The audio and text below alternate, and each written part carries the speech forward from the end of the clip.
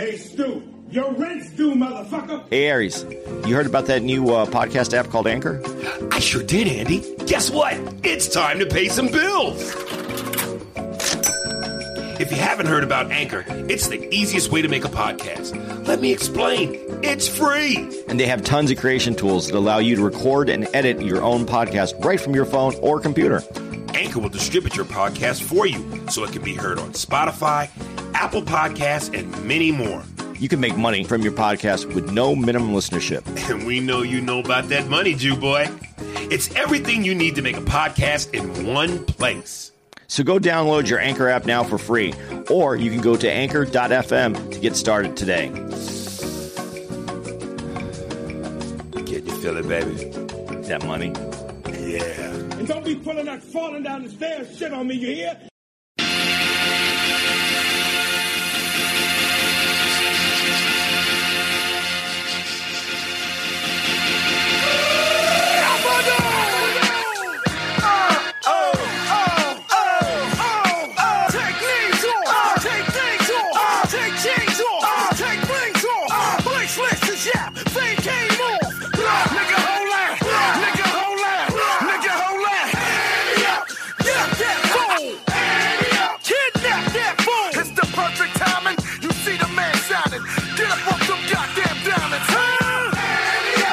Oh, hello, Thursday bonus.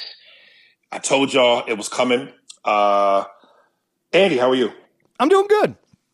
Okay, I'm surviving the coronavirus. Coronavirus. Okay, ready to get some emails? Can I yell it this time? Yes. Oh, Steve. I like that. That was good.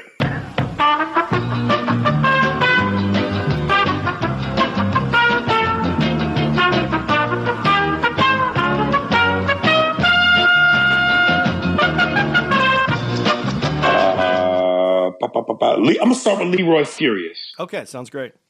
Haven't heard from him in a while. Yo, okay. Haven't heard from this guy in a while. Leroy Furious. He put together, and I remember we asked for this a ways back. And I don't know why I'm just now getting this. But he put together his, as a black man, Leroy Furious white song list. Oh, yeah. I remember that. Yeah, and you're going to be able to tell me, because I don't think I've heard any of these motherfuckers. Song number 1, Chandelier, acoustic version by Sia. I don't know that one. Okay. Number 2, I'm Just a Kid by Simple Plan. Yeah, I know that one. Do you? I don't know the words, but I've heard the song before. Is it a good song? It's all right. All right.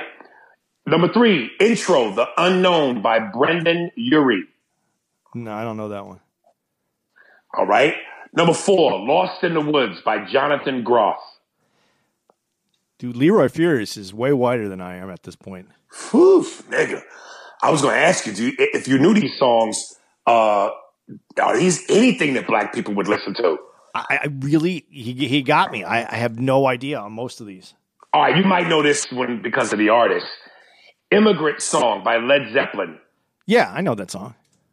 Good song? Yeah. I mean, if you like Led Zeppelin, you like that rock song. I like rock. So, yeah, all right. I like it. And then this last one is a little gay. Our Song by Taylor Swift. You know, honestly, and people are going to think I'm joking, I don't really know any Taylor Swift songs. I know one, and I don't know the name of it. But I'm not a pop guy like that. And then he writes, I'm from the suburbs, so this list could have been way longer. He says, Cowabunga. Stay gnarly, bro. Sincerely, Leroy Furious. Yeah. I'm a Leroy, yeah, go ahead. Leroy, we got to have a talk, bro.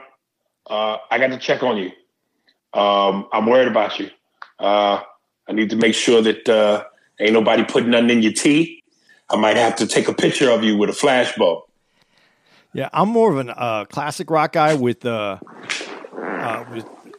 more in some 80s because I grew up in the 80s, and then some more like soul music. I don't. Yeah, this. You know, and I've never said this before, and I probably should say this. You give rap music, today's rap music, a hard time with a lot of the artists, but I think all music is not really great right now. There is some great musicians out there and some great music, but our charts or what we look to as far as commercial music, I don't think is very good. Period. Right. All around the board. Yeah, I think I'm getting to that place now where I just truly stick with the artists that I know and that I've grown up with, which is to say a lot of them are retiring or have retired. I don't know that I'm on the hunt for new music. It's, honestly though, it's part of getting older. We're not, and this is going to sound very new agey, I guess, but we're not vibing on the same frequency as the youth. We set up on a different frequency. That's all it is. And they hear it differently than us. And that's why I'm not going to knock it. But there are periods in time when you go back and you look at music over a period of a few years, and you can see that music didn't hold up to legendary music status that you thought was legendary while you're listening to it. And you'll find out later it really wasn't. So, and I hate to say, I'm not trying to say the music today isn't good. I'm just saying very few of those songs are going to hold up in the long term. Once upon a time ago, I gave a shit about watching award shows because I kind of felt like I had an emotional interest and investment. And now when I just even hear the lineup, Travis Scott, Taylor Swift, fucking someone else you don't really know, Bruno Mars, I don't give a fuck about none of them niggas. Bruno Mars is good. He's talented. No. He's talented. You can clearly tell he's talented. I just, like you said, it's a different frequency. It ain't moving me. Yeah, it is a different frequency. And technology has a lot to do with it. We're not on that same, there's innovations that we're missing on that to a young group of people may be exceptional. And to us, it just sounds like noise because we're just not there. It's right. That simple. And I'm not gonna beat them up. I'm just going to tell there's a certain way to play things. There's a certain way to make things come together. We're always experimenting, and whatever you're doing right now will lead to the next great thing. I just don't think we're on the great thing right now. Okay, but you say that having said that, it's noise to us. Right now it's noise to us, but like in all generations, there's this noise that happens, and then the noise gets put with something else, and then it turns into the next thing that resonates culture, that resonates most cultures and age groups, where they can kind of come together and go, yeah, you know what? I can appreciate, maybe it's not your first choice, but you can appreciate, you actually hear what's in it. And I think that we've gone at my age, because I'm going to be 55 this year. I've gone through enough of these cycles where I actually went backwards because I listened to the stuff that I listened to in the 80s and went, you know what? It doesn't hold up. There's some good songs in there, but there isn't great albums. There's not great artistry where like I felt like that's a band that I want to listen to and continue to listen to over and over and over. Where when I moved backwards, I did find some. And I think you start just eliminating what you thought was good. A lot of things come with great moments. I mean, I don't know. What was the first, when you were fucking for the first time, was there a song in the background? No, I just had a fat bitch chewing. Well, the first time I was a kid fucking in a basement, and I was in the same room with a fat motherfucker eating. Well, that's why food sounds so good to you now. It might be. But usually we associate things with great moments in our life that make things even better. But you realize that there's certain things that make something long-term classic that I think we're still developing something new. That's what I'm going to say. All right. That's how I'm going to leave it. All right. This next one is from a woman, Latanya. Feedback, the Pussy Podcast.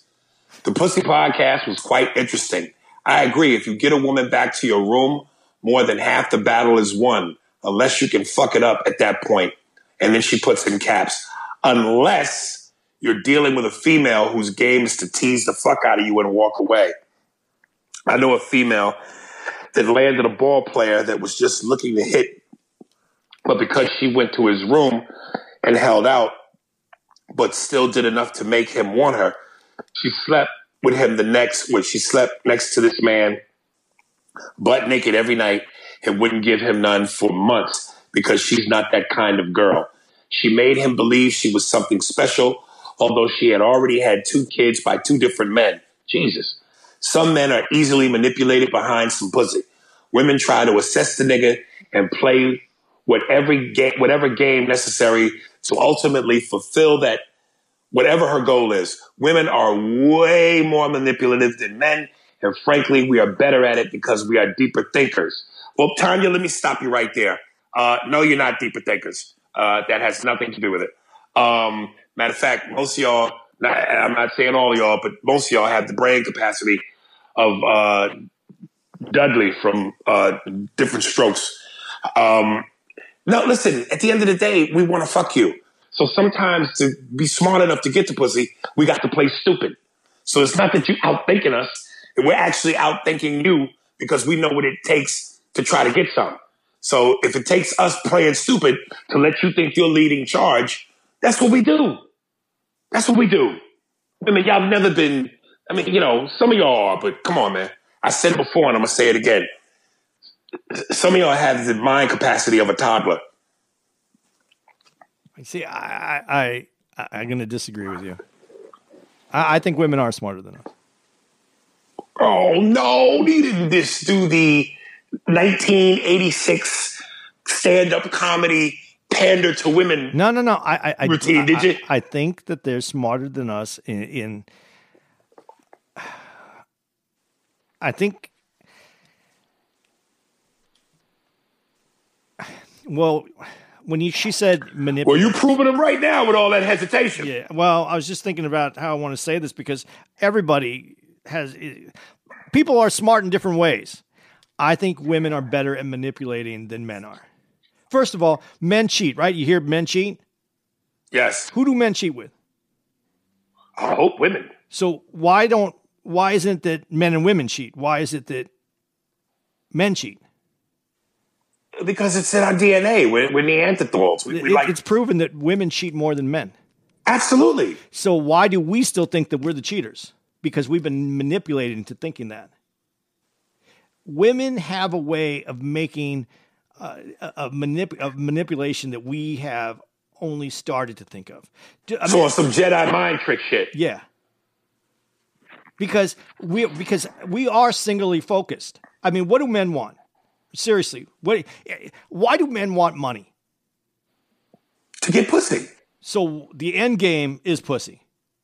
Yeah. If you already know what the end game is, if you know what the other person's playing for, don't you think that person has an advantage to manipulate that person because they know what they want?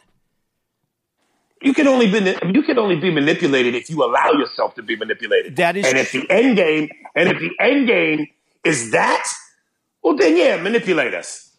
You have to be stupid. You have to be smart enough to play stupid. Yeah. I just think that they're better. What man doesn't know? What man doesn't know that he's being manipulated?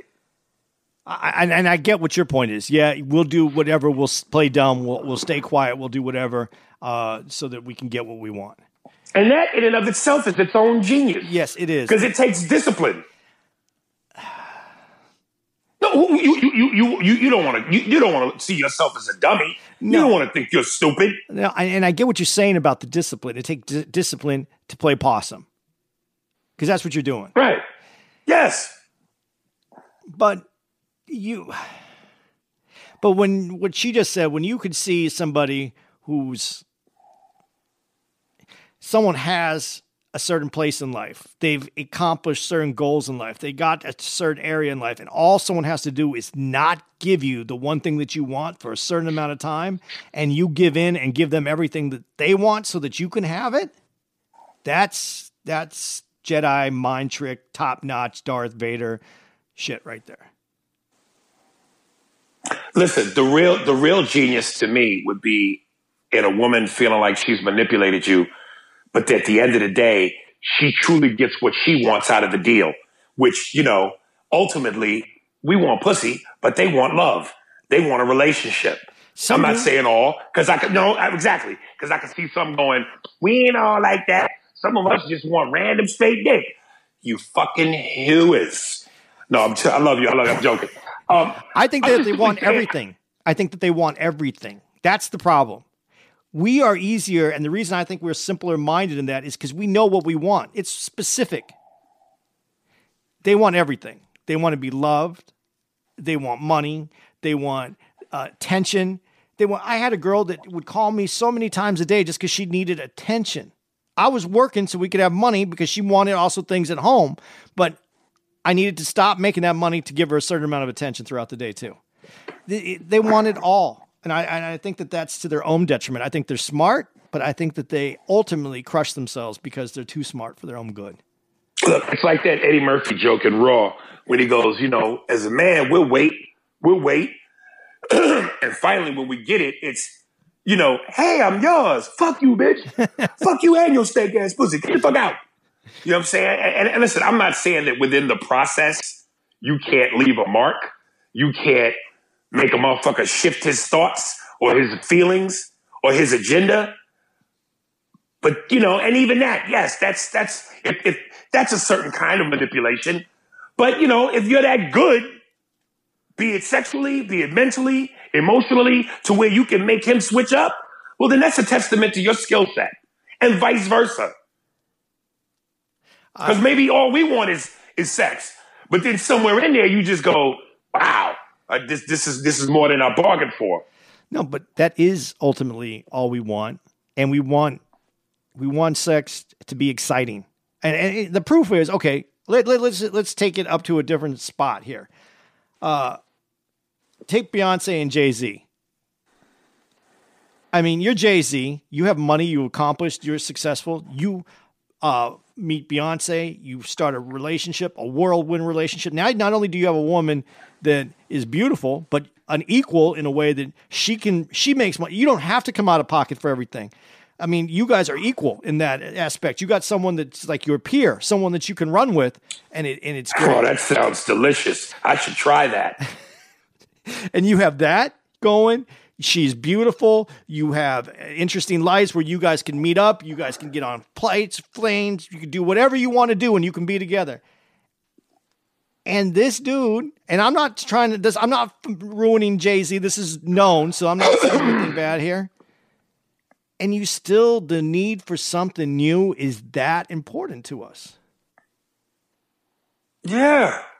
Yeah. So we are so singularly focused. She had everything that she needed. Yeah, but again, we don't equate one thing to another. What we do in terms of something new is something new for a moment. And once the moment is past, back to what feels right. Yeah, back to what's comfortable. That's why I think in some way, in a lot of ways, women are smarter because they know we are so focused on one thing that once we get it, it's still not enough. Our urges, our primal urges are stronger than our intelligence. I think women's intelligence are stronger than their primal urges. Well, if they were smart enough to figure that out, they wouldn't get upset when the dick goes to someone else. I'm not.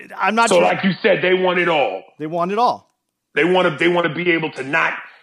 They want to be able to get upset about it, even though you know what the deal is. Yeah, because they're supposed to be enough for you. If you are enough for them, then they should be enough for you. But she is enough for you. But in all the other ways, and in that way too, meaning sexually. But that again, that having to be the lion and go out into the wild and slay some shit, that's what that is for that moment. Once that moment is over, I'm back to you, bitch. How often can that get pulled off? It's great if you have a relationship that works every day with. Most people don't have that relationship. You talking about with their partner? Yeah. That's why you don't discuss that. You don't. You see what I'm saying? Shut the fuck up. You see this door over here? Yeah. Don't worry about what's behind that door. That's There you just the go. door. We keep that door locked. If you ever come in and you see that door is open, what I want you to do is knock on the door. Let me know. I'm going to come out. I'm going to relock the door, and we're not going to talk about it. Mind your business. That's the moral of the story. Mind your business. What's next? I'm going to read another one, and then you want to take a stab at it? Yeah. All right. This is from Frank C. Graham IV. Jesus. Motherfucker sound like you got money. Anytime you got a numeral on your name, you come with money. He goes, Mick. I guess he's doing my Stallone. Aries, what's good, brother? Hope everything is good with you and the fam during all this Rona bullshit. It's crazy, man.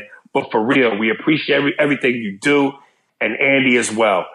Had a smoke session with some friends a while ago, and we watched Hollywood Look I'm Smiling. It was their first time seeing you at all.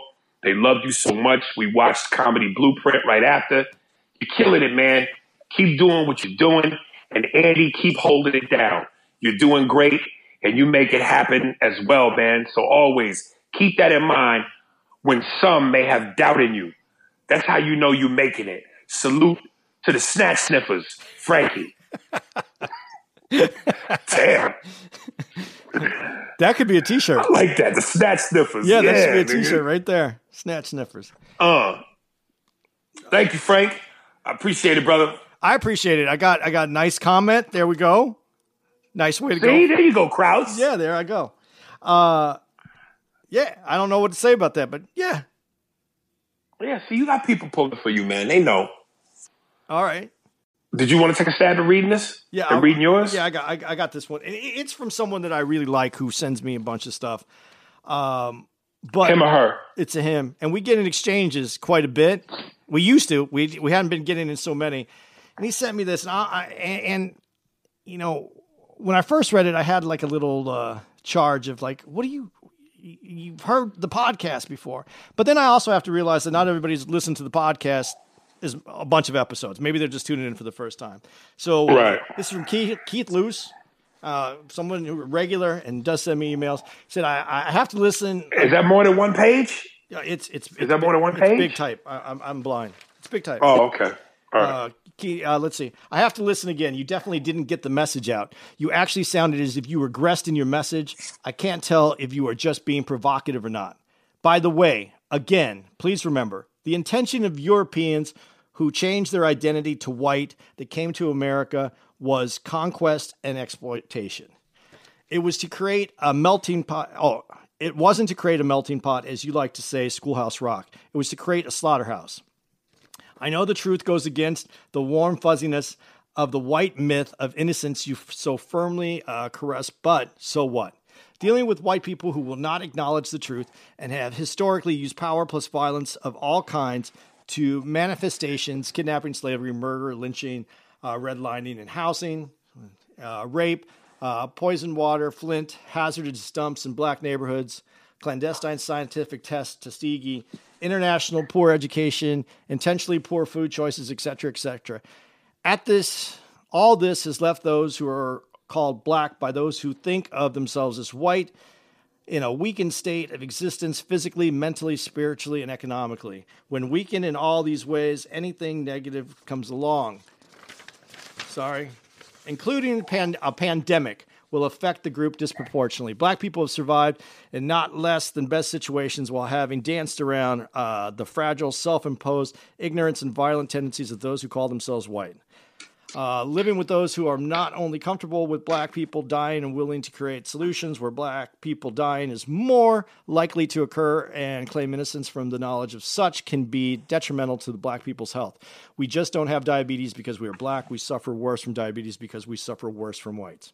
So that was that's some, you know, we've gone at each other on certain things like this, but I wasn't too sure what he was talking about, and then I went back and listened to the episode, and I believe I was talking about it's not just, I kept saying it was disproportionate on money in a lot of ways, not just race.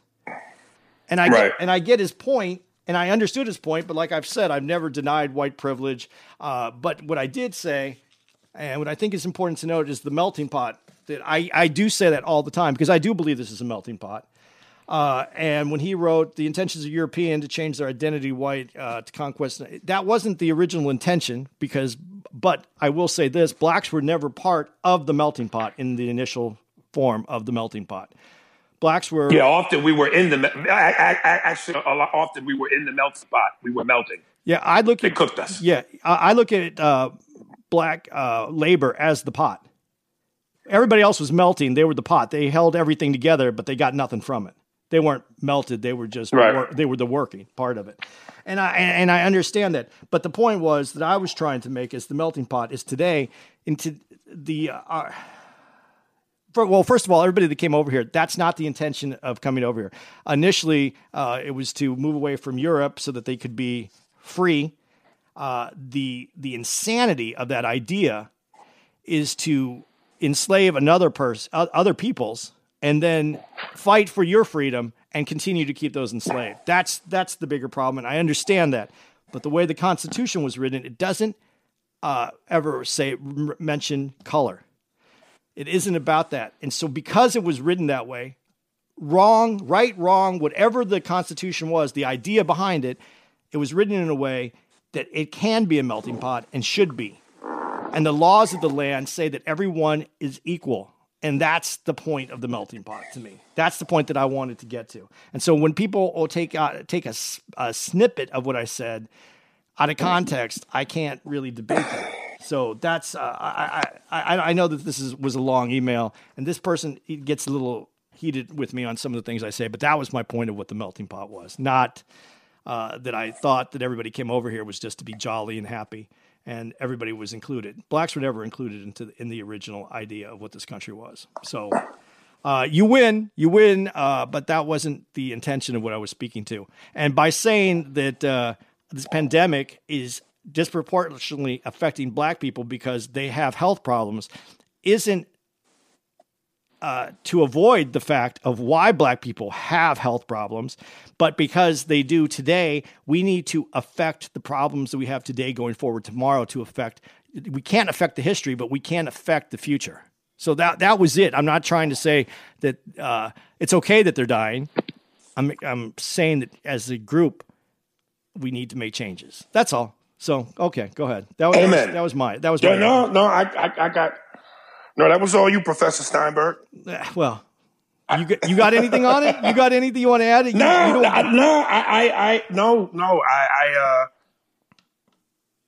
I don't. That felt like an education, so I was And he's very he's very on tune. But one of the things that I think that, and you do this too, and you said this, and this is what bothers me about people in general. We listen to the things that we agree with. Like, I know that you watch MSNBC, right? Mm-hmm. CNN? Yeah. Yep. You ever watch Fox? Nope. You should. I know where you're going. Yeah, I know what you're saying. Because it's easy to agree and go, yeah. But when you challenge your ideas, there's two things that happen. One, you can change your perspective of what the idea is. Or two, you can confirm why you agree with your idea.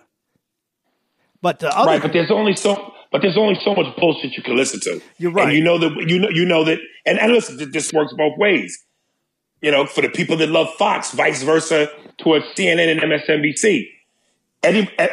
Whatever you think somebody's agenda is, if it goes against what your agenda is, then to you everything sounds like bullshit.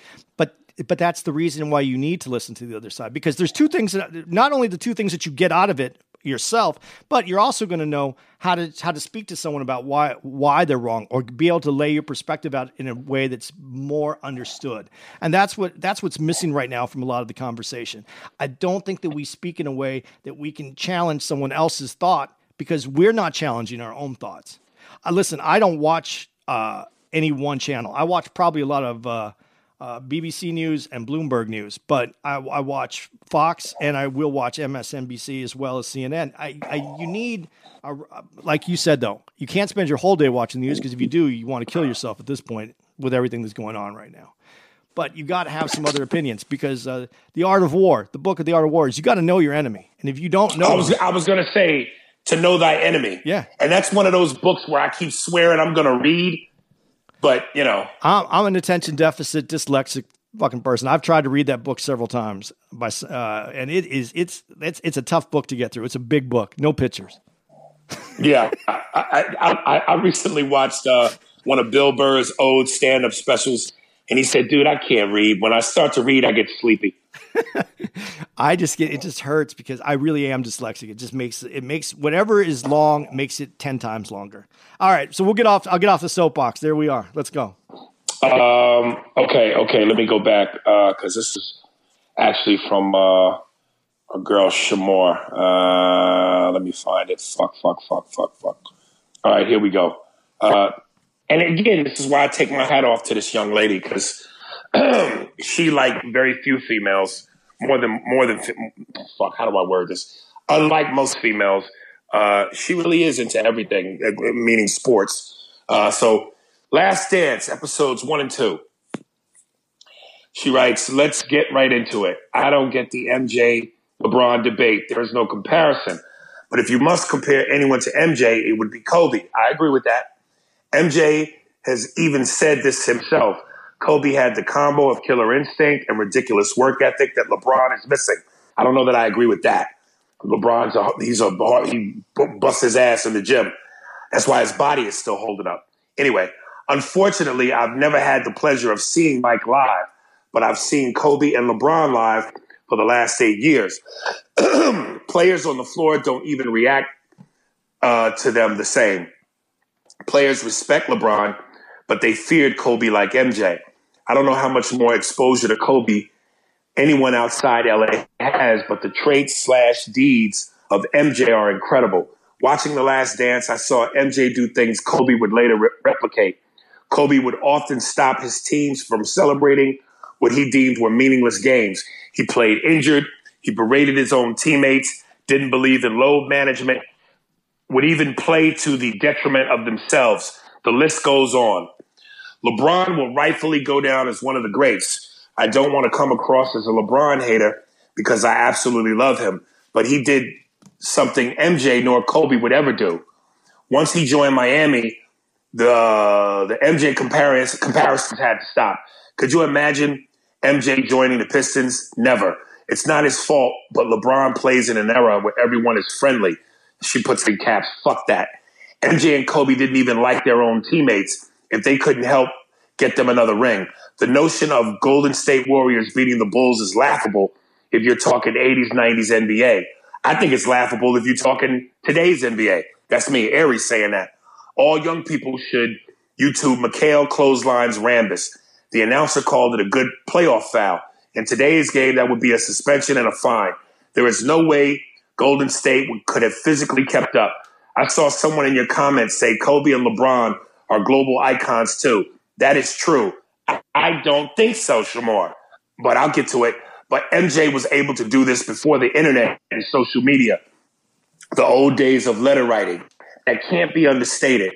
I get some people are going to ride for LeBron because he's their era, but people need to realize the players now have MJ to thank for Kobe, LeBron, Wade, Garnett, etc. In turn, MJ has Magic Bird to thank for paving the way. People forget games were tape delayed until Magic Bird came along with Stern and made the league a U.S. phenomenon. Then MJ made the game global. I can't wait for the rest of the doc and your podcast. Andy, I think the edible you was taking when you – Andy, I think the edible was talking to you when you said Bird over LeBron. So there's hers. Yeah. Did you read the email that I sent back to her? Did you see that at all? No. It's in there. I wrote her back and I said, I've been waiting for that comment. I made sure that I said my list of best players, LeBron was 2 after Jordan. But my starting 5, I took Bird because of fit and big game sniper ability. I go ahead and argue that. Now, also, the reason I do put LeBron at 2 over Kobe is because Kobe's game was essentially Michael's game. He didn't innovate. Yes. He didn't innovate the game. That was Jordan's game. And there's nothing again. No one else could have done it. No one else could have came close to playing like Jordan did. I do think Kobe is in the conversation for number 2. But it's such a similar game, and LeBron's game is so different than Jordan's. That's why I think I can easily put them as 1 and 2 because they both bring different things to the game at the highest possible level of that game. Right. And my whole thing has always been, and I think these are the diehard Laker fans / Kobe fans, but they always go, Kobe's the greatest. He's better than Mike. It's like, dude, I can't give the guy who mimics all the other guys' moves the number one spot over the guy that created the moves. I can't do that. And on top of that, Mike has one more ring than Kobe. So he's got him beat in terms of rings, and Kobe patterned his entire game after Mike. How does number 2 beat number 1 when number 1 taught number 2? Well, and if you watch it, if number 2 adds something to the game, brings something different, puts a new dimension into the game, Kobe really didn't. The games were really identical. You can look at pictures of the moves. You can look at pictures of them posting up. You can look at, there's tons of pictures. They look exactly the same. I mean, and why wouldn't you? If you could study Jordan and play like Jordan, why wouldn't you do that? But there's still only one master, and that was Jordan. And listen, I almost look at the global debate like, TV back in the day had 3 channels? Yeah. Now there's 1,000. So it's not the same thing. The potency is not the same when the market is oversaturated. Kobe, LeBron, because of social media, they're known. They're known all over the world. But the impact is not the same as Michael. Michael gets mobbed where he goes. I don't think Kobe and LeBron get mobbed. They get recognized, but they don't get mobbed. There's a difference. Well, the other difference that has to be factored into this, and I hear a lot of people not give Jordan credit for this, but it's how you affect outside of basketball. And there is no bigger name in sports than Michael Jordan.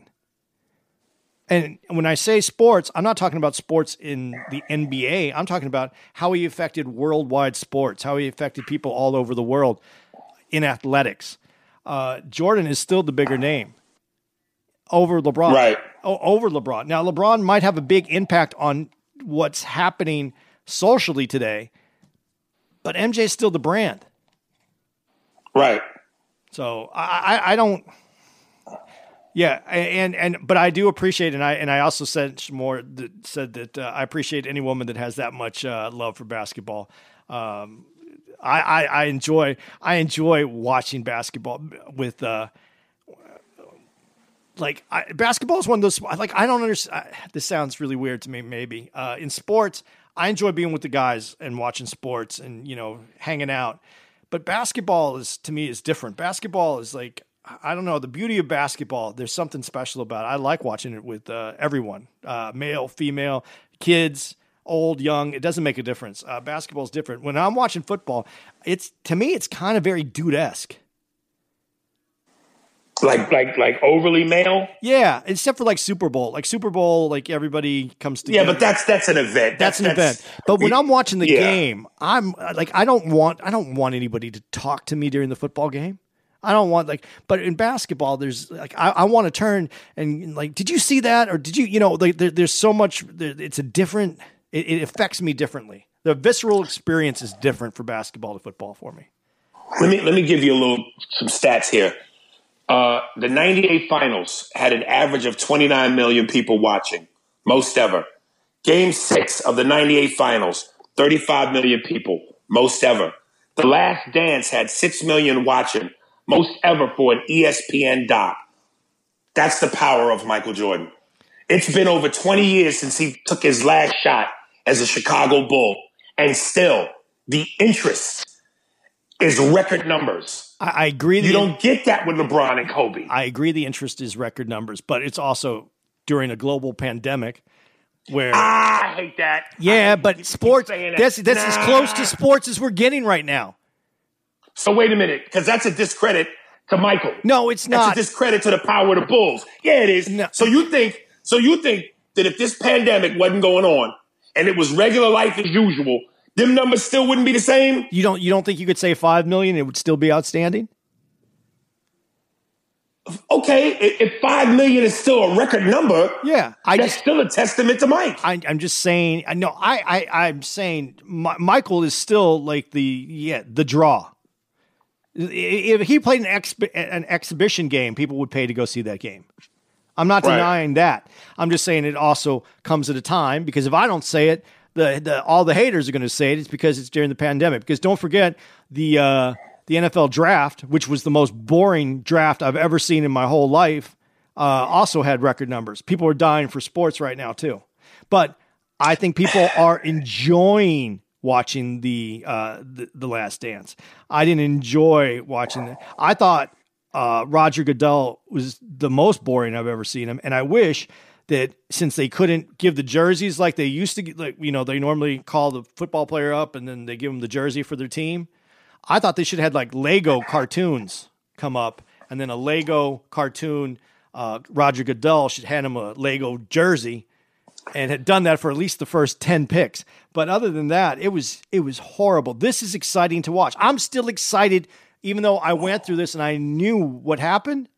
And I get so excited even when it's a little tidbit that I didn't know. I get excited about it. So it's different.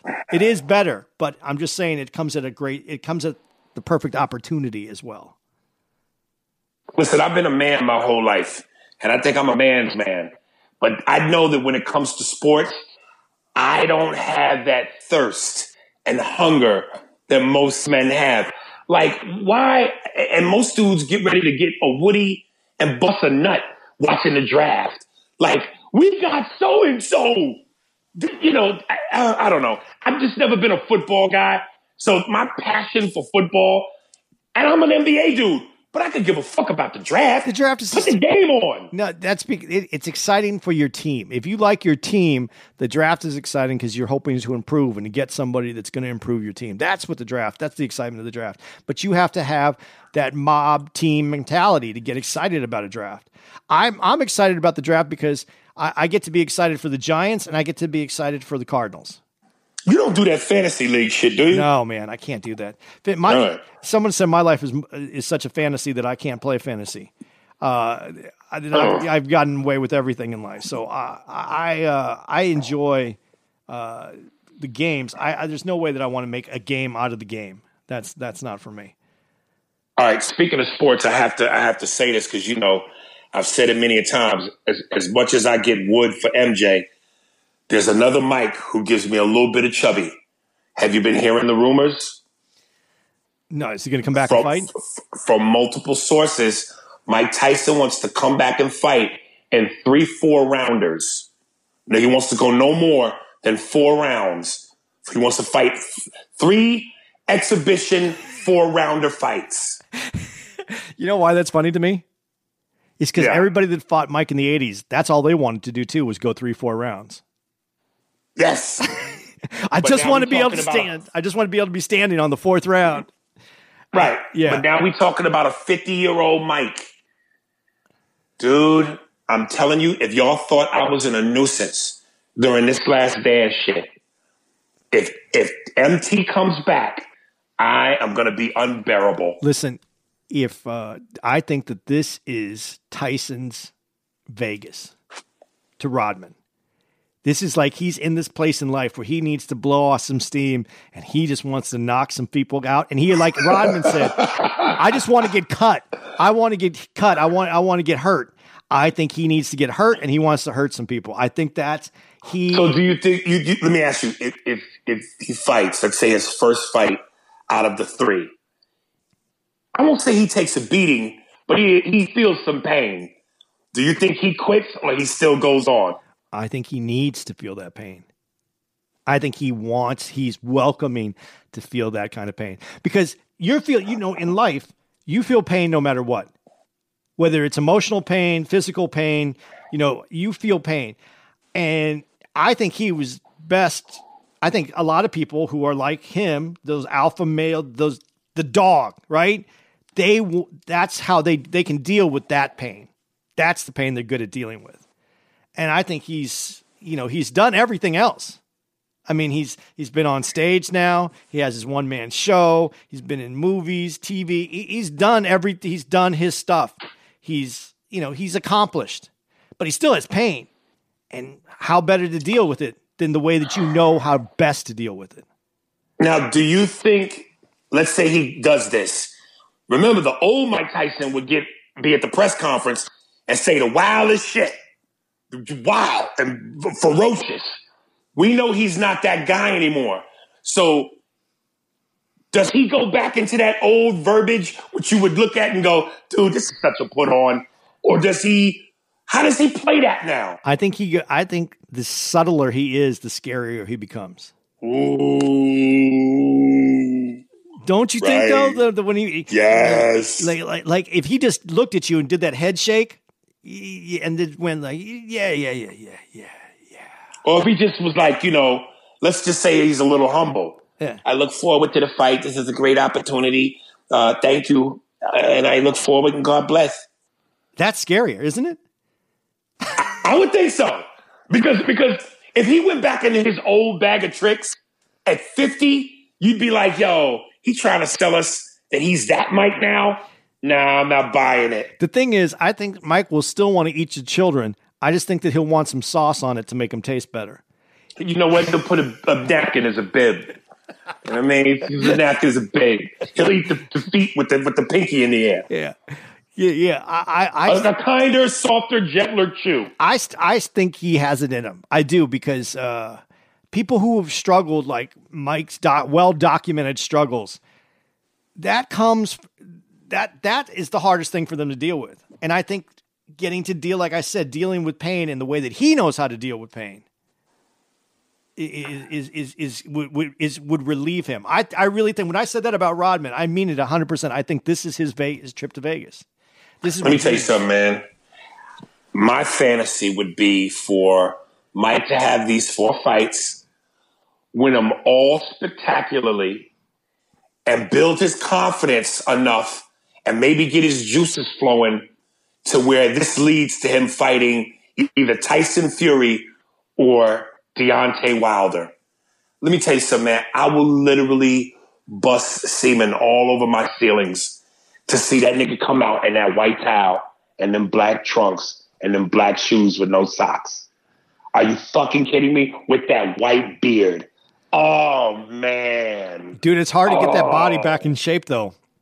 But he looks good, though. Yeah, I know. But he looks good, though. But when you're in your 50s, it's hard, man. I mean, look, he ain't going to be pristine in terms of a physical body. But if you look at some of his pictures, yo, the dude don't look fat at all. No, but just you have to be able. Well, like you said, he only wants to go 3-4 rounds. Yeah, Right. he could do 3-4 rounds. Right. Okay. Man, I would want to see that. Right. All right. This next one is from Sergio Sosa. Yo, Aries, what's up? Check out Joe Rogan's podcast, episode 1448. This is me talking. Dude, that's so crazy. 1448. Dude, and he's doing like 4 to 6 hours a day. That's like, dude, looking at me. I'm almost close to 100,000 followers on Instagram. Break out the cake and the balloons. Nigga, it's a milestone. Then you go to fucking, Rihanna, and it's 35 million. Oh, Jesus. I'm almost at 2,000. Are you? Holy shit, all right. You get a little cake and balloons, nigga. You get a slice. Dude, 2,000's nothing in this world. I mean, I can't even believe that it's that bad, but I just don't work social media like everybody else does. All right, he goes, in an interview with Joey Diaz, they bring up comedian Alonzo Bowden. It's exactly at the 1 hour mark where Joe says that Alonzo has some good points. He then said, not every Trump supporter is racist, but every racist is a Trump supporter, which he later says, that sounds a lot like parallel thinking with what you're saying about white people, which my quote is, not all white people are racist, but as a race, you guys are known for racism. Your boy, Sergio Sosa. There's no lying in you, Tony. What do you think? Say the quote again, though. I just got to hear the quote again. Not all Trump supporters are racist. I don't want to fuck it up. Not every Trump supporter is racist, but every racist is a Trump supporter. Nah, not even close. No? Nah, his daughter's married to a Jew. If you listen to any of the stuff that they first said when these neo-Nazis or these fucking Klansmen kind of guys, where they're talking about Trump, they go, yeah, we'll take him because this is all we got. But he gave his daughter to a Jew. Like, they don't like any of that part of him. So I'm not going to say all Trump. I think there's a lot of racists out there who don't support Trump. They'll take what they're given. They'll take the scraps from what they feel like he's throwing, but he isn't. They're not supporting him in that way because he works with Jews. His daughter's married to a Jew. But I just want to make sure we're on the same page because I don't think dude is making I don't think that's what he's going for, Sergio. I think more he's talking about in the cadence and kind of in the meaning, the way you know what I'm saying? Yeah, I know the way you're saying. No, I got it. Yeah, that is very similar into what you're saying. I just yours makes sense to me. That one doesn't make as much sense to me. Oh, okay. All right. Because it doesn't correlate. Yours isn't saying that all white people are racist. You're just saying that white people perfected racism. Right. Regardless of what your personal feelings are, you perfected it. That one's just really saying that the racist. But as far as it sounding like you, yeah, it sounded like that. All right. Braden 45. What has Obama done? Hey, Aries, longtime fan and listener of the pod. Saw your recent Vlad interview and want to say thanks for always sticking up for Obama. Sadly, many times against our own people think that he was supposed to cure all of our issues and forget that racist infrastructure in the government that would many times dismiss that kind of change from taking place. Thanks for putting up with that nonsense and keeping to bring up his incredible significance to our culture, included a link of his accomplishments throughout his time as president. So if any of those doubters want to keep pushing that lie that he's done nothing for blacks, you can copy and paste the link to shut them up. All the best, BC. Yeah, Eddie, did you see that Vlad thing I did? Yeah, I've been watching the Vlads that you did. Yeah, man. You know, it always sucks because interviews feel like auditions, where it's like when you go on an audition, you do what you do, you rehearse it, you plan it, you try to hit all your marks. But no matter what you do, when you finish, you go over it in your head and go, I could have done this. I should have done that. This would have made it better. Same thing with interviews. And there was something in the interview. There was a couple things in the interview that I should have said that I didn't say that I look back on and just go, fuck. And I thought about it later, or I should have articulated it better. And skip Obama for a second. I want to go back to one of the things I hit in the interview because I've already beat that drum to death. But again, even when I have black women that go, yeah, Obama didn't do shit. And like I said in the interview, what about Michelle Obama? How could you not celebrate that kind of cultural symbolism? Again, our girls have always been bred and born to believe dark is ugly, nappy-headed, fucking our texture of our hair, the complexion. The darker you are, the more ugly you are. Big nose, wide nose, big lips. And I'm just going, here's Michelle Obama, elegant, classy, beautiful, smart, handles the position like a queen. That might be inspirational to a black girl out there somewhere that feels like, you know what? Maybe I'm ugly because of my dark skin. I get teased at school. I'm feeling suicidal. And if the image of Michelle Obama turns that around and gives a young black girl inspiration and hope to not kill herself, to aim to be that, how do you denounce that? You know, I don't think. Yeah, I've spent a little bit more time thinking about this because I've often said, you know, Obama wasn't my favorite president. I don't have. This is where I was going to say this. You defend Obama, and I know what you were talking about, Michelle, right now too. And I'm going to say this about the idea. I think that a lot of the people that hit you hard about this, that he didn't do shit for black people, was more about the fact that how often are we going to have a black man running the country? How often are we going to have that black family in the White House? You need to get as much as you can for us now. And I think that's where that comes from. Not that he was the president of the whole country, which obviously he was the president of the whole country, and he did right by what he thought America, how the country needed to be run, what he needed to do for the entire country.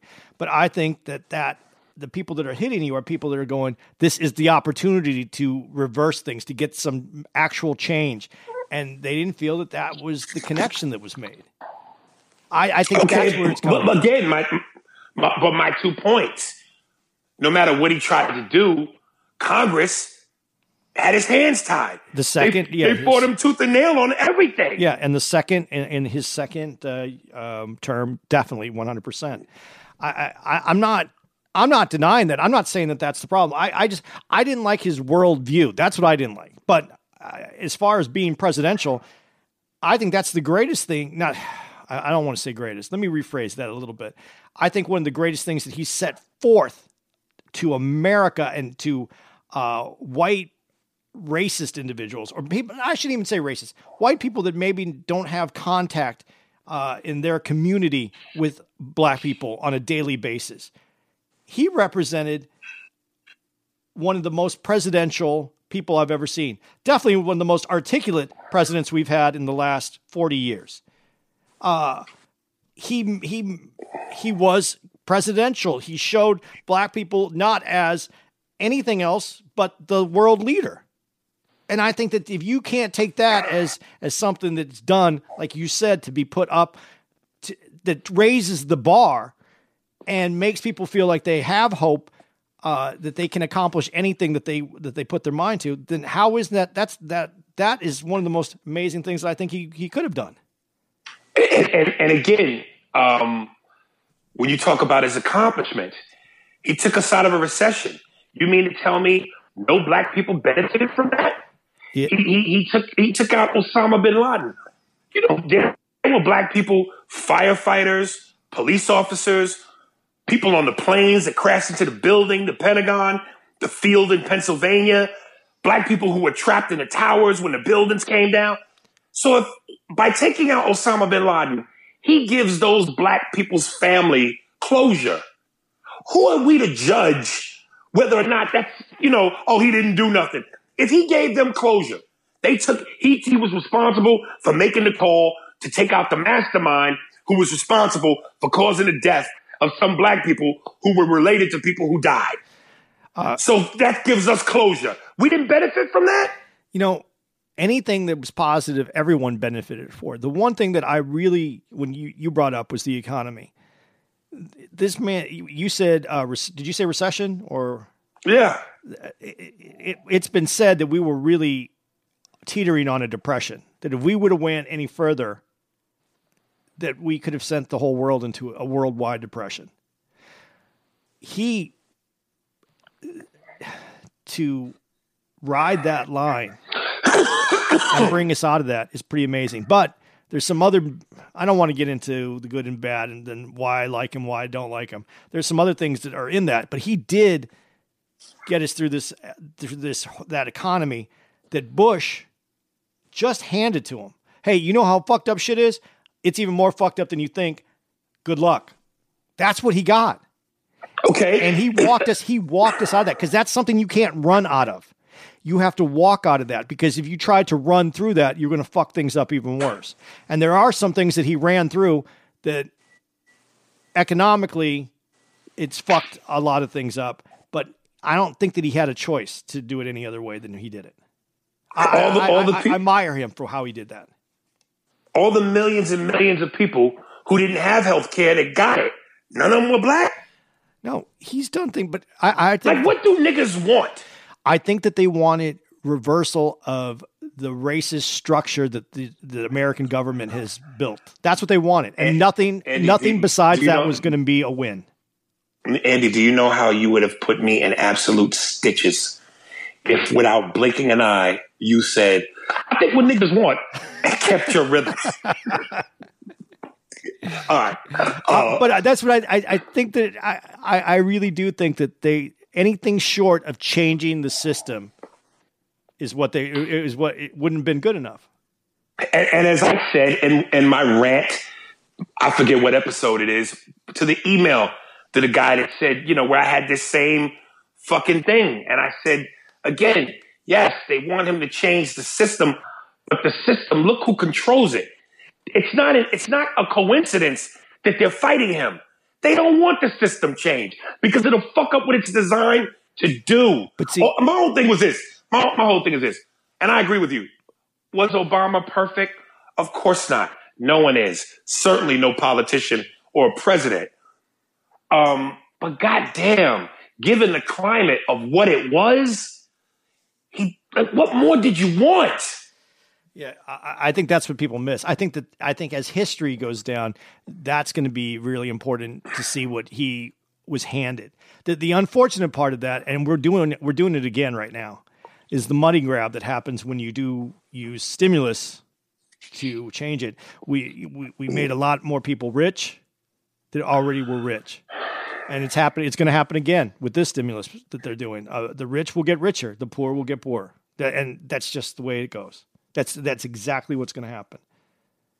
Okay, so at what point do we finally realize we're either really being duped or there's just nothing we can fucking do about it? The rich getting richer and the poor getting poorer is a tradition. Yeah, worldwide. And you know what happens when you really can see that it's 10% of the country has all the wealth and 90% are living in poverty? That's when you have revolution. And by revolution, you don't mean vote. No. Okay. No, and I don't want to get too far into the political part of this, but Jefferson talked about times when blood will have to be spilled again, because government always moves in the direction of the haves. And we're right. And our direction that we have right now, we're a capitalist system, and I'm not going to deny that's how the greatness of the country was achieved. But you have to have some socialist ideas or safety nets, because if you think about how much money. And I'm not trying to. Man, I don't want to be the guy who says I want a redistribution of wealth, but let's look at it this way. If you have someone that just spent, I forgot what they said, Bezos, the Amazon guy, just spent on his home, and he's worth that. He doesn't have that because he has it in stocks in Amazon and what it's worth. But how can you have so many billions of dollars, but right outside of the streets in Washington, D.C., from the White House and from the Capitol building, you can have homeless people sleeping? Your country, they say it shouldn't be based on how well the wealthiest live in your country that makes your country great. It should be how your poorest are taken care of.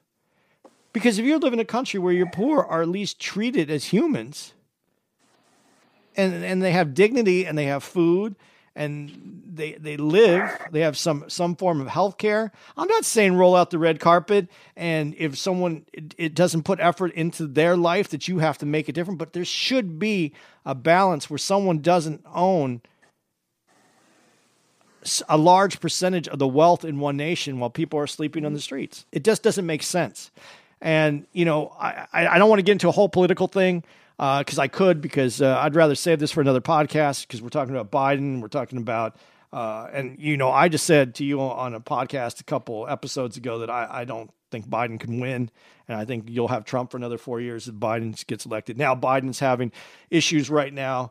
And some people think Bernie should come back in the race, but Bernie's not going to get it, because Bernie, and this is what I really hate about what's been said, Bernie, they said he's been a career politician and he hasn't really put any bills forward and he hasn't got anything done, but he's had the same message since he started. So what does that say? He has the same message. He's ran on the same values, on change, and a socialist, and I don't want to say we're a socialist country. I said a socialist safety net where people are being taken care of that can't take care of themselves. he's advocated for this his whole career, and he hasn't been able to get anything through. So they're saying he's not good. It's not that he's not good. It's that the people in power don't care about poor people. People that are underserved. They don't care about that. This system is made, the way this system is built today, that if you did try to do redistribution of wealth and you said everybody is now a millionaire and all these billionaires are giving back so much money, they're going to stay billionaires, but not have hundreds of billions of dollars or $60 billion, but they're going to make, everybody's going to be a millionaire. Within 10 years, the billionaires would be richer than they were before, and the same people would be poor. Right. This is the system that we have. You got to change the system. I'm not advocating for a revolution, though. I'm not. That's not what I'm saying. Okay, but then you said you got to change the system. So if that's what it takes to change the system, can't have it both ways. You're going to have unless we're going to continue to be duped and conned and fucked over. What other option is there but to have a revolution? Let me ask you this question a different way then, and I'm just going to use this. I don't have to make this racial, but let me make it racial. So we've had this system for hundreds of years, over 200 years. And as a black person in this country, all the years of your life, you're how old? 40 what? You froze on as a black. Okay. As a black person in this country, you are how old? I'm 45. 45. So as a 45-year-old black man in this country, you're going to tell me, and take personal feelings out of this. Take sound bites out of this. Democrats really done a better job for you than Republicans? Or have both sides fucked black people over anyway?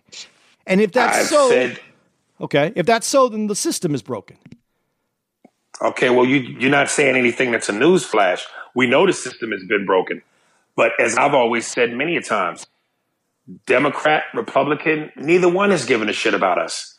Okay. So, there that is. Well, and I'm just going to let you know, they don't care about white people either. What they care about is rich people, rich white people. Boy.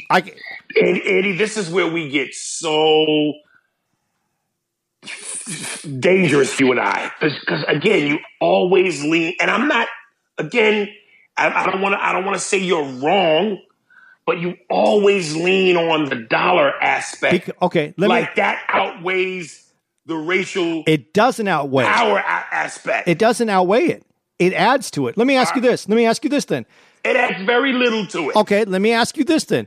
Rich black men, do their ideas change a little bit? Because rich black men get richer with the policies that are in place that work for rich white men.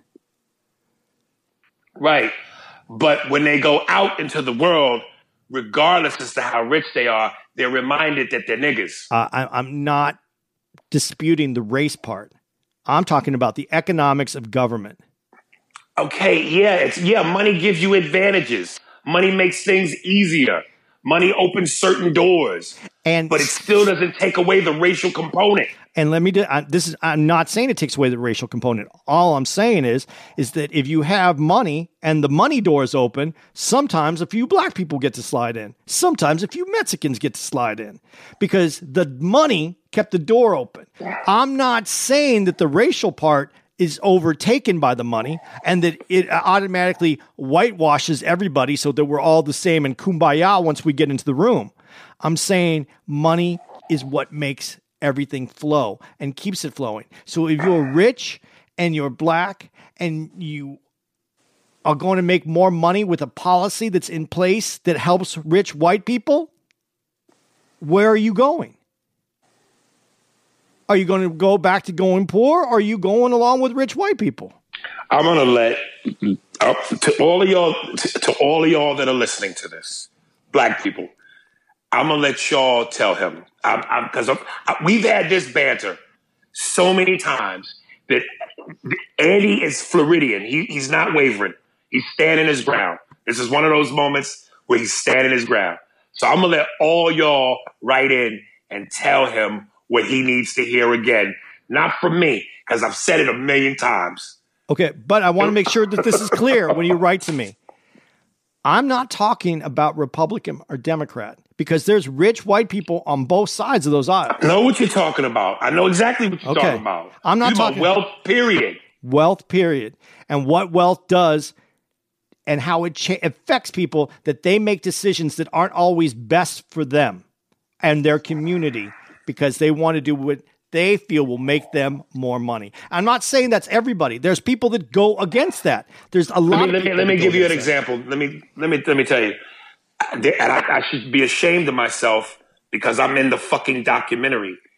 There's a documentary that exists about the first and only most successful black comedy club at the time in Chicago. I think it was called All Jokes Aside. One of the guys responsible for that club, rich, powerful brother. Now, this club was basically in the black community. And you know, like anything else, it started out in a closet. By the time it reached the peak of its powers, everybody from Bernie Mac, Steve Harvey, Cedric, Jamie Foxx, myself, etc., worked this club.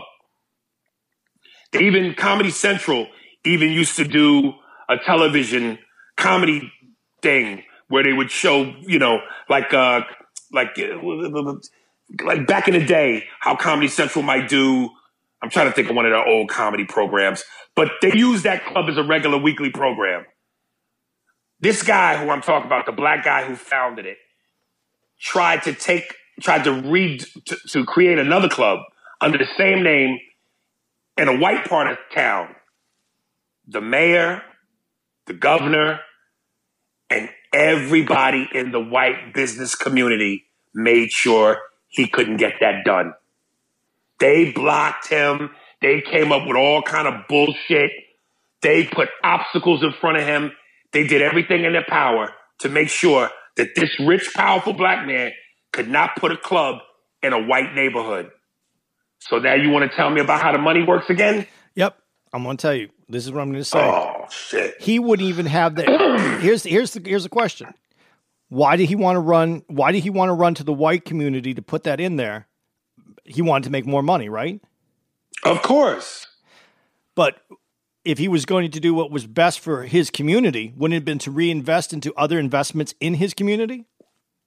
Okay, but why just black dollars? Why not all the dollars? No, because I'm saying this is the theory behind what I mean about being rich and how money works. And before you finish your theory, here's the bottom line.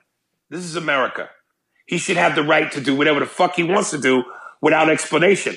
Let's not forget the point of this. My point is he wasn't allowed to exercise his freedom as an American equal citizen. 100%. I'm not denying that. That's the racial component to what we're talking about. The part that I'm trying to say is he went for money because he was looking what is best for. If you took race out of that, he looked at what's best for me. How can I make more money? How do I capitalize? Well, this neighborhood, and there's more money in this neighborhood, I'm going to go to this neighborhood. So he was going after money because he was looking at money as the way to change his market. When the reality is, and this is why I'm saying, if you are a rich black man and you have laws that are going to make you more money, you tend to go follow the direction of other white rich men. You go in that direction because that's going to make you more money in theory. That's why you would follow that. But the truth is, what we're saying right now, that money didn't get him all the way to where he wanted to go. If he would have reinvested in the black community, he could have brought up other people, and in bulk, they can change things. We have to change things by the people who realize that have-nots can get together, and our have-nots are worth something. We can. But my bottom line is we shouldn't have to do all that. Technically, if we're all one nation, one blood, one country, we're not. One people. Okay, but sometimes that's what you put your hat on. That's the theory. That's the way it should be. The reality is it's not. The reality is we have homeless people and multi-billionaires. We have a country that a black man is how many more times likely to be in jail than a white man? I don't know what the number is. I know it's extraordinarily like high on one side than the other. Yes, if the country isn't moving in that direction. We need to move in that direction. So sometimes, like I said in the beginning, I'm not advocating revolution. I'm saying it may come down to revolution. Well, it's going to come down to that. Because again, we've been doing this, we've been dancing the same dance and singing the same song. And yes, there have been results, there have been changes, but somehow we still fighting the same bullshit. The harder fight, I promised myself I wasn't going to hold back anymore because this coronavirus made me realize things. The harder fight is it's not just an American thing.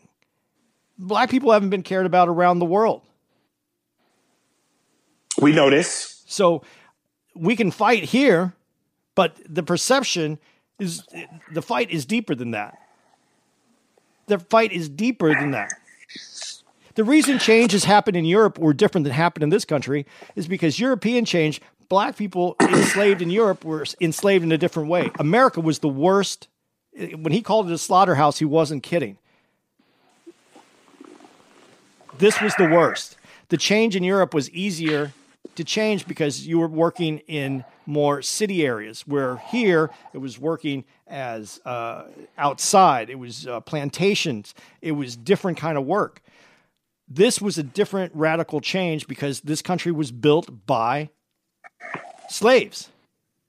So that being said, this country has made dramatic changes from where it came because it didn't start making these changes till the 60s.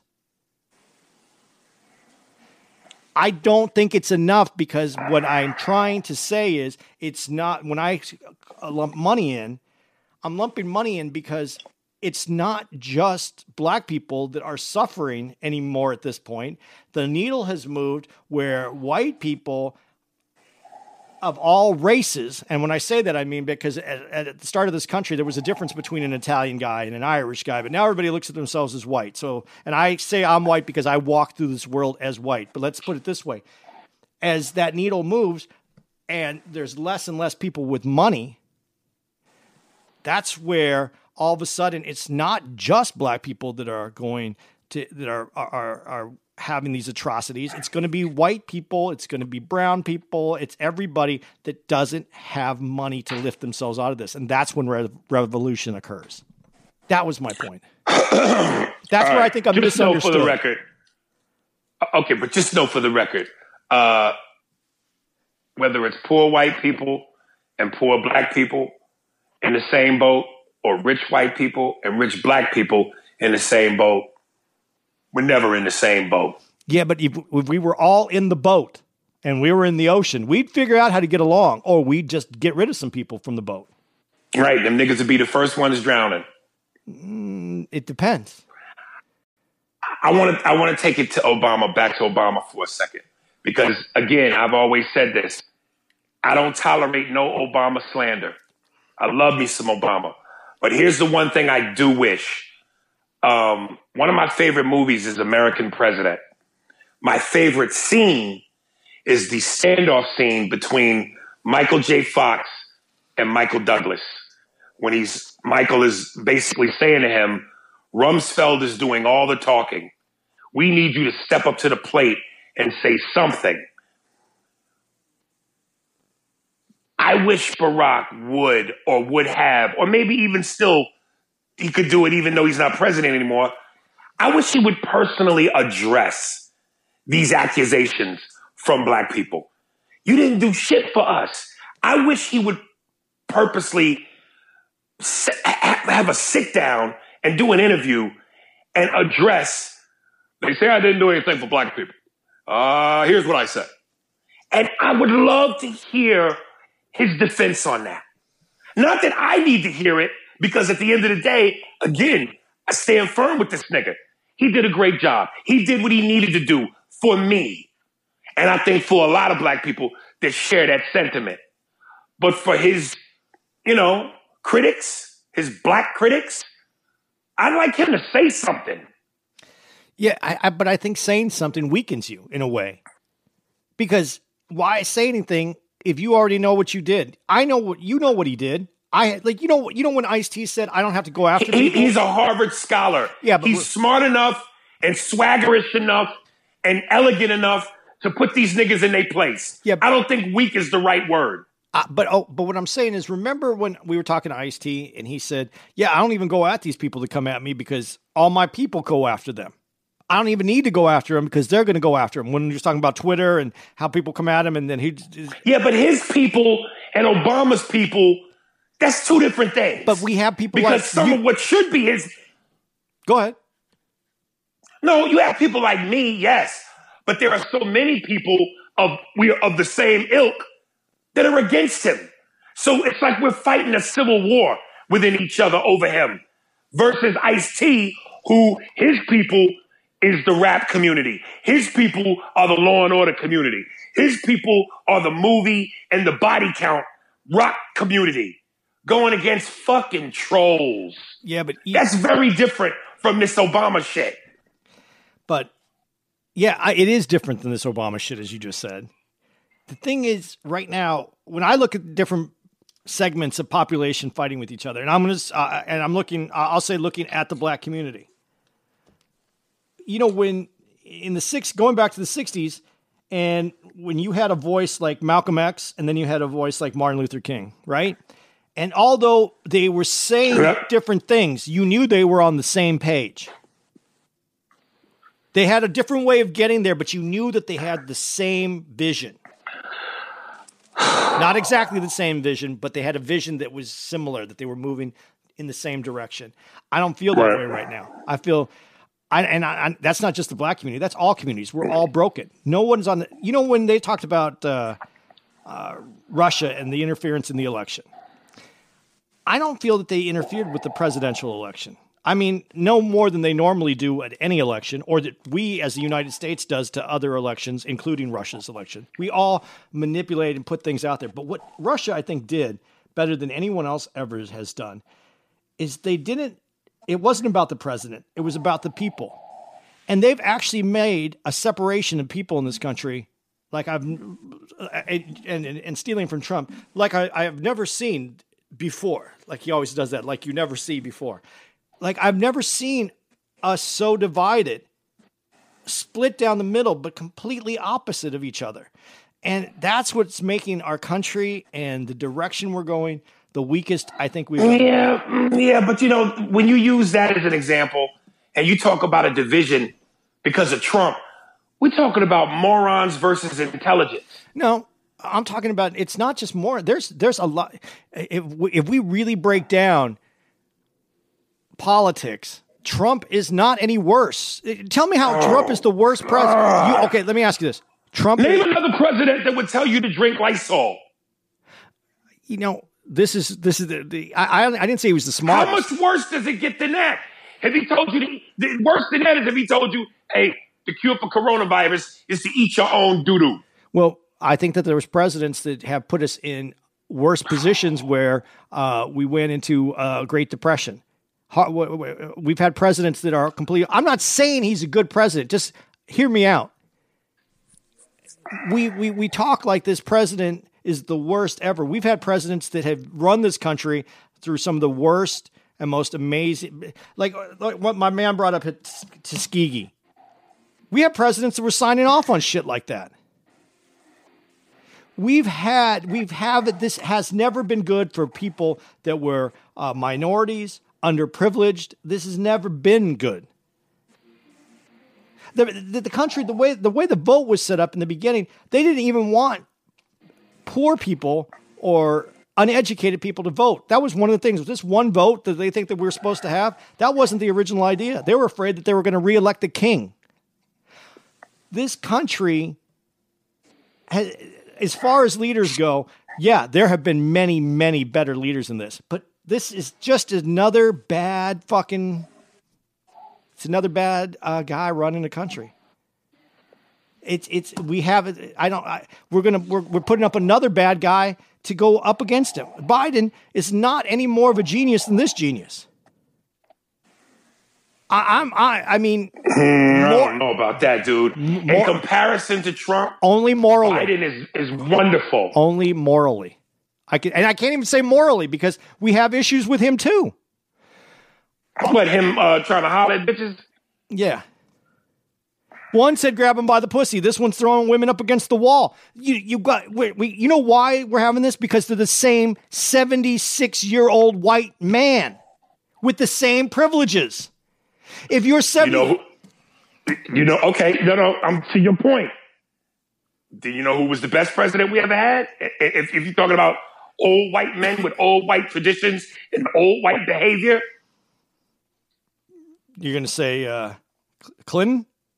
No, Obama, nigga. Oh, I thought you said white. I thought you were going with no, white. no. I'm talking about old white behavior, old white men. Yeah, no, and without any scandals about him, about what he did, or none of that. None of that with him. Even more why I say black people should understand how great Obama was for us, because that adds to our legacy. And adds to our history. And we also have to understand, when you're saying that about Obama, at that time is when all this social media was coming into effect and people were knowing more about people and more access, and he still didn't falter. So I think he probably has a real clean record right there. I just don't understand how for a nigga that had ran up against so much opposition, so much hatred, so much ridicule, so much disrespect, and like we all know, no scandals, no porn stars, no menstrual jokes, no grabbing them by the pussy, no building a wall, and still came out on top, intelligent, and did a pretty damn good job. When did we as black people get to a point racially where we went, nah, not good enough? Because they wanted more change. Well, like I said, this is a baton race, not a sprint. Yeah. It's going to take more than Okay, him. but then that goes to my point. That's why I said I'm not advocating a revolution. I think that there is a possibility of changing the structure of the system, but not when we keep voting for the same people. I'm going to leave it at revolution because, that's why I asked you earlier before you said revolution, I said, you about to say voting? Because the whole voting shit, I think, is all an illusion to make us feel like we're in control. No, when we're not. But it could be different because, just hear me out for this 1 second before we get off this and just kill this. When you're talking about 70-something-year-old white dudes that have the same privilege, grew up in the same way, I mean, I'm sure they grew up a little bit different, but with the same kind of privilege, the same kind of ideas, the same kind of thoughts of what this America is. And they're at that age. And we have groups of people. How old was Clinton when he won? 50? Was he 50? I don't remember. How come we don't have any 50-year-olds running? How come we don't have 60-year-olds running? Why don't we have people with progressive mentalities that understand a different country that we live in? These guys are living in a different age that we don't live in anymore. No one would tweet the stuff that this dude tweets out if they had any idea how to use this fucking technology. They would use it for positive things, not to get people fired and make themselves look like idiots. We need somebody that is more youthful, more progressive, that understands the world we live in, understands structural change that needs to be made. But it's not just the president. It's your congressman. It's your Senate. We need to change from bottom up. We need to change who's in power. I'm not saying that 20-year-olds should be running the country. They don't have the experience. But I think that there's some 20-year-olds that would have better ideas than some 76-year-olds. We need to get back. Our generation, the generation that me and you are from, aren't even running this country, and we're already old. Think about that. We have older generations running the country than what we are. You get annoyed with me, and I'm 10 years older than you because of my perspective of what this is. They're 30 years older than you. They're 30 years older than what should be in office. We need, and that goes for all of our political parties, all Congress. We need to make changes. We need to change our views. Look at the, I'm not saying they're doing great jobs either in their country, but look at the ages of the people running the other countries. They're not 90-year-old men. Yeah. If you want to get progressive, you need to get... The reason Bernie's an exception to this is because Bernie has been saying the same thing for 30 years. He's actually on point of where people are thinking that this country should be. But people aren't going to go with it because they think... And I think it was... who's the owner of the Dallas Mavericks? Mark Cuban? Yeah. Yeah. He said that the reason people... poorer people or people without as much money vote against their best interest is because they believe that if they do make it, they want the policies and the in place that allow them to continue to become rich and richer. Because even though the majority of people will never make that, they believe that they want that available to them if they do make it or if their children make it, instead of just taking care of them and their children in the way the world is now. Yeah, well, I don't know that I could fault that. I mean, Yeah, but Aries. Shoot for the moon. Shoot for the moon, but if you can see... Okay, let me ask you this question then, this way. If shooting for the moon meant that we're going to take rockets and shoot for the moon, and you have 10% of the country that have rockets that can make it to the moon, and the other 90% we know are going to miss the moon, would you jump in one of those 90% rockets hoping that you made it? Or would you go, hey, maybe we should change the technology a little bit and get some different rockets so that we have a better chance of getting to the moon? Maybe we don't need to get to the moon. Maybe we should put some money right here. We're voting and we're looking at things for a future that we probably, and I'm not saying we won't have, but probably most Americans will never have that opportunity. But they vote in the idea just in case they get it. Yeah, I'm getting to the point where the older I get, the more I'm investing in cheating. Well, that's whatever the fuck it takes for me to get there. That's very white of you. I'm starting to give. Well, then, goddamn it. Well, shit. We've had some pretty comical podcasts, and I had to ruin this by getting all serious. No, it wasn't about getting serious. It was like, saying what needed to be said. But, listen, again, when you're young and when you're trying to do the right thing, theories and playing it correctly and doing what's supposed to be the right thing is what it's what you try and do. But like I said, the older I get and the more I see how the world really works, I'm starting to give a fuck less. Yeah, but you know what? How the world really works. But everybody wants to swing and hit a home run. Just take Dr. J for a minute. Julius Erving, man that I look up to. Not because he was just the greatest basketball player, but at his time period, he didn't make a lot of money. Those guys didn't make the contracts that these guys have today. But do you know how rich that dude is? Because he invested. He owns I don't know if he still does, but he used to own Coca-Cola bottling plants all over the country. He is wealthy. It's not about the home run. It's about being consistent, working hard, making something for yourself. And we could still do that and achieve and put laws in place that allowed the poorest of the poor in this country to at least live as humans in this country. Listen, I'm not doubting what you're saying. I'm not saying you're wrong. However you get there. But the home runs count. Home runs count, but a lot of runs are all. I'm just saying, home runs are always sexier. Think about this. That's what the people pay for. Think about that. The lowest paid basketball player right now probably makes more per year than Dr. J did per year in his career. And 10 years from now, Dr. J will have more money than those guys have. 10 years from now, he'll have more money than those guys who are making much more than him today than he made when he was in the NBA. That's assuming those guys, unlike him, don't invest. Right. I'm saying a majority. But if they invest and do all the things that he did, then they will be very successful. But I'm just saying, it's not about... sometimes getting on base is just as important as hitting a home run. Sometimes you just got to get on base. But hitting home runs is always sexier than getting on base. Yeah, but we have a mentality in this country of the home run ball. When we need to get on base, most of us don't have the tools or the skills to hit a home run and then keep that home run money.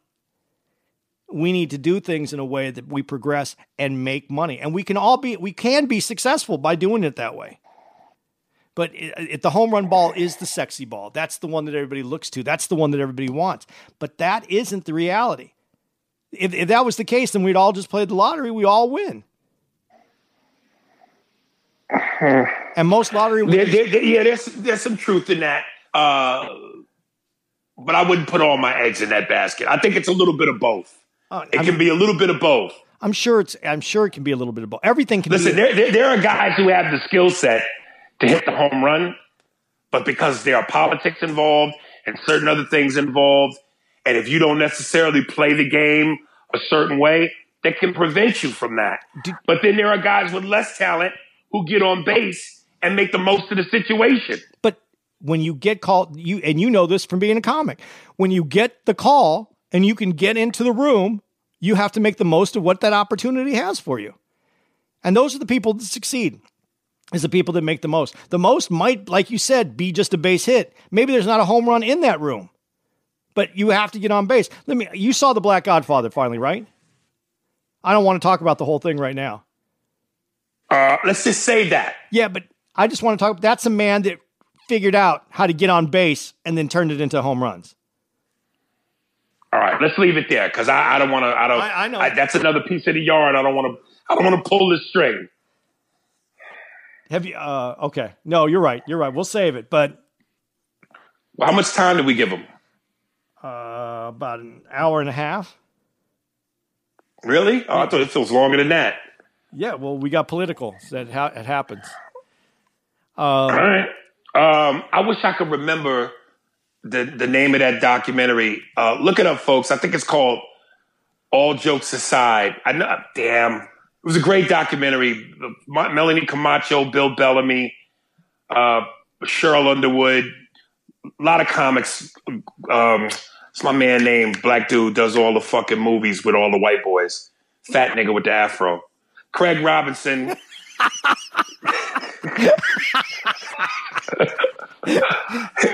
Yeah. I wish I would have said that. I would have been the most racist. Jokes aside. Yeah, I would have been the most racist motherfucker in the world if I said that. That's funny. Dude, I'd have died my ass off. I know that ain't just speed, but I'd have died my ass off. Yeah, I admit it would be funny. I just that's a line I just can't cross. I don't know why I can't. I tell you what, when the podcast is over and you know your mic's off, try it. It'll tickle you. No, it won't. It won't. I was watching this documentary called Burn Motherfucker Burn. It was about it's about the policing in LA. Dude, this guy comes on, this white dude comes. If you watch just the first minute, you'll watch the whole thing. Because when this dude was talking, like I told you, I rewound that thing 3 times. And I was like, oh my, check it out if you get a chance. All right. What's it called? Burn Motherfucker Burn. And it's okay. Yeah, it's on Netflix or something? I think it's Netflix. It's either on Netflix or Prime, but it's on the policing in LA. It's all about policing in LA. Burn, motherfucker, burn. All right, I'll check that out. All the way from the Watts riots all the way to today. Yeah, I watched one on Netflix. I think it was called LA 92. Oh, just about the Rodney King, riot, the Rodney King shit. Yeah. Yeah. Check this out if you get a chance. If the first, you're going to tell me it didn't do anything for you because you would believe that. But when I heard it, I rewound it 3 times. I was like, I honestly, it'll be a topic that I want to discuss next time because after you see it, we can talk about it a little bit because I think it'll be interesting to talk about it. Okay. All right. So next week, right? 5 and 6 of the Last Dance, baby. Last Dance.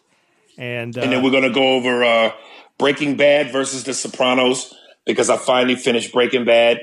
That's right. I was going to tell you. Have you seen El Camino yet? You know what? I started to watch that, but I was sleepy but I'm gonna watch that too because it's just a movie. Yeah, it's a movie, and it gives closure to some of the things that you didn't get answered in Breaking Bad. Right. So check that out. I rewatched Breaking Bad. I have 10 episodes to go, but I rewatched the whole thing over again. So when we're talking about it, I'm going to be fresh. Really? Yeah. And you said you've seen what is it, Saul? What is it? Better Call Saul. What about Saul? Better Call Saul. How was that? Dude, it's really good because it gives you the run-up to how this all came to be. And I know that you know Bob Odenkirk, and he does such a good job. He does such a good job because the character that we see is when you watch Breaking Bad is a developed character, but he has to rewind that character to do this show so that you can see his development. And I think that's tougher in a way. Now you gotta, when you have to back up and then try to fill draw that consistent line from the start of this new series to where it connects with the other series that's supposed to take place 6 years later. So his character that has a 6-year arc where you kind of get into him. And I also want to throw Power when we talk about that in there because I told you I couldn't watch Power. Oh. All right, man. So we'll get into it next week. No doubt. Hope y'all enjoyed. Much love. Stay safe. And as always, email me, AriesSpears45@hotmail. Yo, I'm out, man. Yo, I'm Andy at funnyhappens@gmail.com. Send me those emails. I can't wait to get these. These are going to be good ones.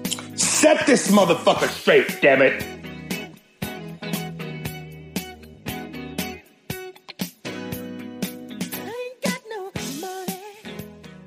Can you feel it, baby?